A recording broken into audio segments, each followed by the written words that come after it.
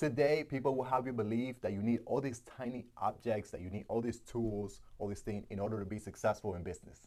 Hi, my name is Carlos David, and this is The Business Trap. Today, we're going to talk about why you don't need all these tools, you don't need all these shiny objects in order to be successful in business. I started my business when I was 22 years old, our first business, and we did not have shiny objects. We did not have the best equipment. We did not have the best facility. We started a business because we wanted to be successful. And that success laid off started with just used equipment. It started with hard work, putting it into the business.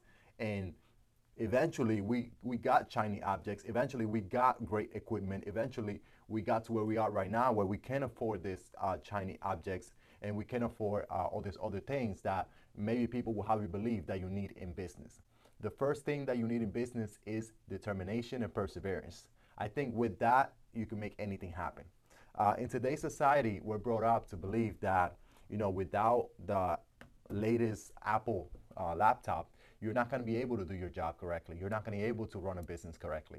Well, if that's if that's what you're taught to believe, and now you go and you want to start a business, and you find out that the laptop costs $2,000 by itself without any programs, and then you find out that there are all these subscriptions that you need in order to run your business. There's subscriptions that can run you up to $3,000 a month, like Haspa, CRM management, and other subscriptions that before you start the business, before you make your first dollar, you're gonna be spending $3, $4, $5,000 a month.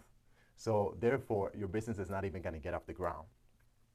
Well, those are all myths, and those are all beliefs that people have because they see a business that is already established, and they see a business that has already years of accumulation of assets and accumulation of wealth, and they could afford to spend money on these things. And you got to also keep in mind that the laptops is going to be in the business for years to come.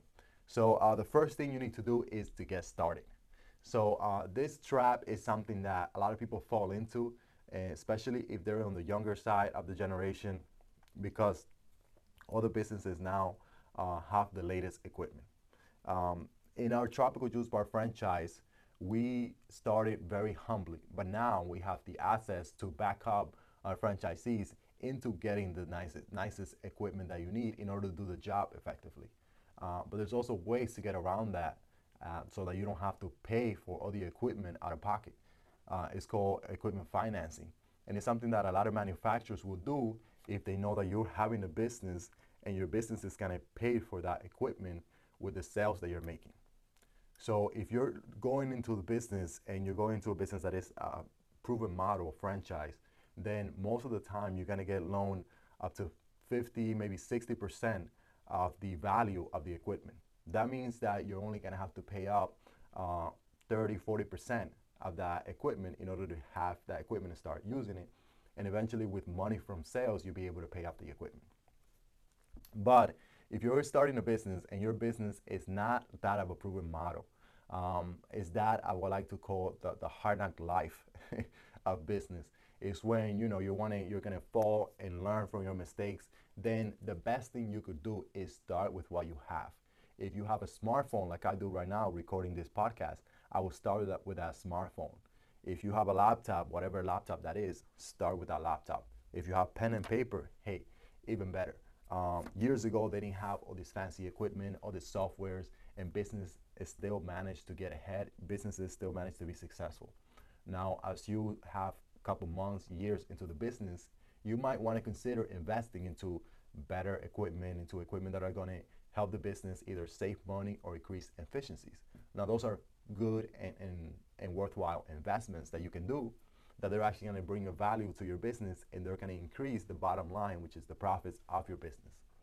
So if you guys found value in this video, comment below. I wonder what you think. What's your opinion about a business? Should a business, even if you're just starting out, you have not a proven record in business, should you start with a fancy equipment? Should you start with the latest Apple's computer, the most expensive, or should you progress little by little?